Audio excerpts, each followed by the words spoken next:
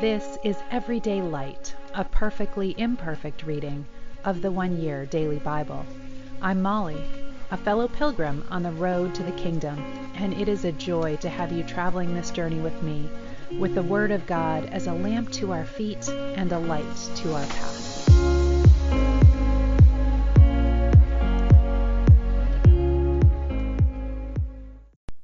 Welcome. This is the One Year Bible reading for April 12th, and we begin today in Joshua chapter 5. And Joshua is going to meet an angel, but not just any angel, the commander of the Lord's army. And because he is not told not to worship this heavenly being, it is thought to be pre-incarnate Christ. So I wanted to give you that right at the start. When all the Amorite kings west of the Jordan and all the Canaanite kings who lived along the Mediterranean coast heard how the Lord had dried up the Jordan River so the people of Israel could cross, they lost heart and were paralyzed with fear because of them. At that time the Lord told Joshua, "Make flint knives and circumcise this second generation of Israelites." So Joshua made flint knives and circumcised the entire male population of Israel at Gibeath Har-Aloth. Joshua had to circumcise them because all the men who were old enough to fight in battle when they left Egypt had died in the wilderness. But those who left Egypt had all been circumcised, but none of those born after the Exodus during the years in the wilderness had been circumcised. The Israelites had traveled in the wilderness for 40 years, until all the men who were old enough to fight in battle when they left Egypt had died. For they had disobeyed the Lord, and the Lord vowed he will not let them enter the land he had sworn to give us, a land flowing with milk and honey. So Joshua circumcised their sons, those who had grown up to take their fathers' places, for they had not been circumcised on the way to the promised land. After all the males had been circumcised, they rested in the camp until they were healed.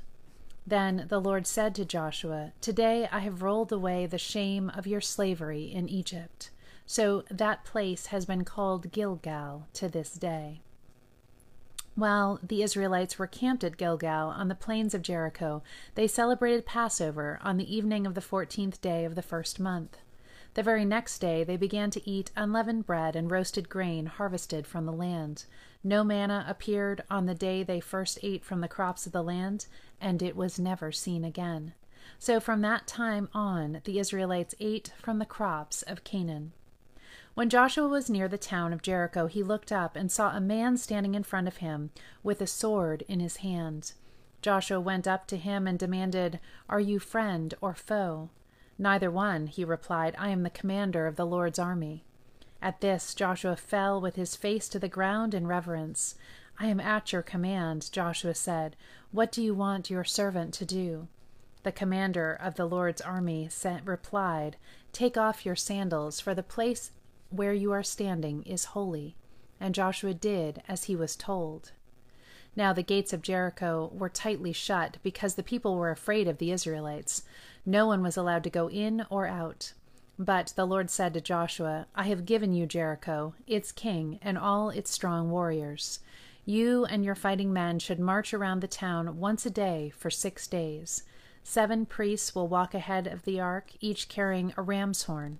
On the 7th day you are to march around the town 7 times, with the priests blowing the horns. When you hear the priests give one long blast on the ram's horns, have all the people shout as loud as they can. Then the walls of the town will collapse, and the people can charge straight into the town." So Joshua called together the priests and said, "Take up the ark of the Lord's covenant, and assign 7 priests to walk in front of it, each carrying a ram's horn." Then he gave orders to the people, "March around the town, and the armed men will lead the way in front of the ark of the Lord." After Joshua spoke to the people, the 7 priests with the ram's horns started marching in the presence of the Lord, blowing the horns as they marched. And the ark of the Lord's covenant followed behind them. Some of the armed men marched in front of the priests with the horns, and some behind the ark, with the priests continually blowing the horns. "Do not shout, do not even talk," Joshua commanded, "not a single word from any of you, until I tell you to shout. Then shout." So the ark of the Lord was carried around the town once that day, and then everyone returned to spend the night in the camp. Joshua got up early the next morning, and the priests again carried the ark of the Lord. The 7 priests with the ram's horns marched in front of the ark of the Lord, blowing their horns. Again the armed men marched both in front of the priests with the horns and behind the ark of the Lord. All this time the priests were blowing their horns. On the second day they again marched around the town once and returned to the camp. They followed this pattern for 6 days. On the 7th day the Israelites got up at dawn and marched around the town as they had done before, but this time they went around the town 7 times. The 7th time around, as the priests sounded the long blast on their horns, Joshua commanded the people, "Shout, for the Lord has given you the town. Jericho and everything in it must be completely destroyed as an offering to the Lord. Only Rahab the prostitute and the others in her house will be spared, for she protected our spies. Do not take any of the things set apart for destruction, or you yourselves will be completely destroyed, and you will bring trouble on the camp of Israel. Everything made from silver, gold, bronze, and iron is sacred to the Lord and must be brought into his sanctuary." When the people heard the sound of the ram's horns, they shouted as loud as they could. Suddenly the walls of Jericho collapsed, and the Israelites charged straight into the town and captured it. They completely destroyed everything in it with their swords, men and women, young and old, cattle, sheep, goats, and donkeys. Meanwhile, Joshua said to the 2 spies, "Keep your promise. Go to the prostitute's house and bring her out, along with all her family." The men who had been spies went in and brought out Rahab, her father, mother, brothers, and all the other relatives who were with her. They moved her whole family to a safe place near the camp of Israel. Then the Israelites burned the town and everything in it. Only the things made from silver, gold, bronze, or iron were kept for the treasury of the Lord's house. So Joshua spared Rahab the prostitute and her relatives who were with her in the house, because she had hidden the spies Joshua sent to Jericho, and she lives among the Israelites to this day. At that time Joshua invoked this curse: "May the curse of the Lord fall on anyone who tries to rebuild the town of Jericho. At the cost of his firstborn son he will lay its foundation. At the cost of his youngest son he will set up its gates." So the Lord was with Joshua, and his reputation spread throughout the land. But Israel violated the instructions about the things set apart for the Lord. A man named Achan had stolen some of these dedicated things, so the Lord was very angry with the Israelites. Achan was the son of Carmi, a descendant of Zimri, son of Zerah, of the tribe of Judah. Joshua sent some of his men from Jericho to spy out the town of Ai, east of Bethel, near Beth-aven. When they returned, they told Joshua, "There's no need for us all to go up there. It won't take more than 2,000 or 3,000 men to attack Ai. Since there are so few of them, don't make all our people struggle to go up there." So approximately 3,000 warriors were sent, but they were soundly defeated. The men of Ai chased the Israelites from the town gate as far as the quarries, and they killed about 36 who were retreating down the slope. The Israelites were paralyzed with fear at this turn of events, and their courage melted away. Joshua and the elders of Israel tore their clothing in dismay, threw dust on their heads, and bowed face down to the ground before the ark of the Lord until evening. Then Joshua cried out, "O sovereign Lord, why did you bring us across the Jordan River if you are going to let the Amorites kill us? If only we had been content to stay on the other side. Lord, what can I say now that Israel has fled from its enemies? For when the Canaanites and all the other people living in the land hear about it, they will surround us and wipe our name off the face of the earth. And then what will happen to the honor of your great name?" But the Lord said to Joshua, "Get up. Why are you lying on your face like this? Israel has sinned and broken my covenant. They have stolen some of the things I commanded to be set apart for me, and they have not only stolen them, but have lied about it and hidden the things among their own belongings. That is why the Israelites are running from their enemies in defeat. For now Israel itself has been set apart for destruction. I will not remain with you any longer unless you destroy the things among you that were set apart for destruction. Get up, command the people to purify themselves in preparation for tomorrow. For this is what the Lord, the God of Israel, says: Hidden among you, O Israel, are things set apart for the Lord. You will never defeat your enemies until you remove these things from among you. In the morning you must present yourselves by tribes, and the Lord will point out the tribe to which the guilty man belongs. That tribe must come forward with its clans, and the Lord will point out the guilty clan. That clan will then come forward, and the Lord will point out the guilty family. Finally, each member of the guilty family must come forward one by one.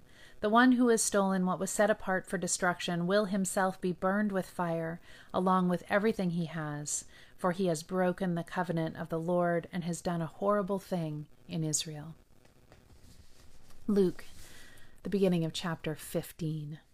Tax collectors and other notorious sinners often came to listen to Jesus teach. This made the Pharisees and teachers of religious law complain that he was associating with such sinful people, even eating with them. So Jesus told them a story. If a man has 100 sheep, and one of them gets lost, what will he do? Won't he leave the 99 others in the wilderness and go to search for the one that is lost until he finds it? And when he has found it, he will joyfully carry it home on his shoulders. When he arrives, he will call together his friends and neighbors, saying, "Rejoice with me, because I have found my lost sheep."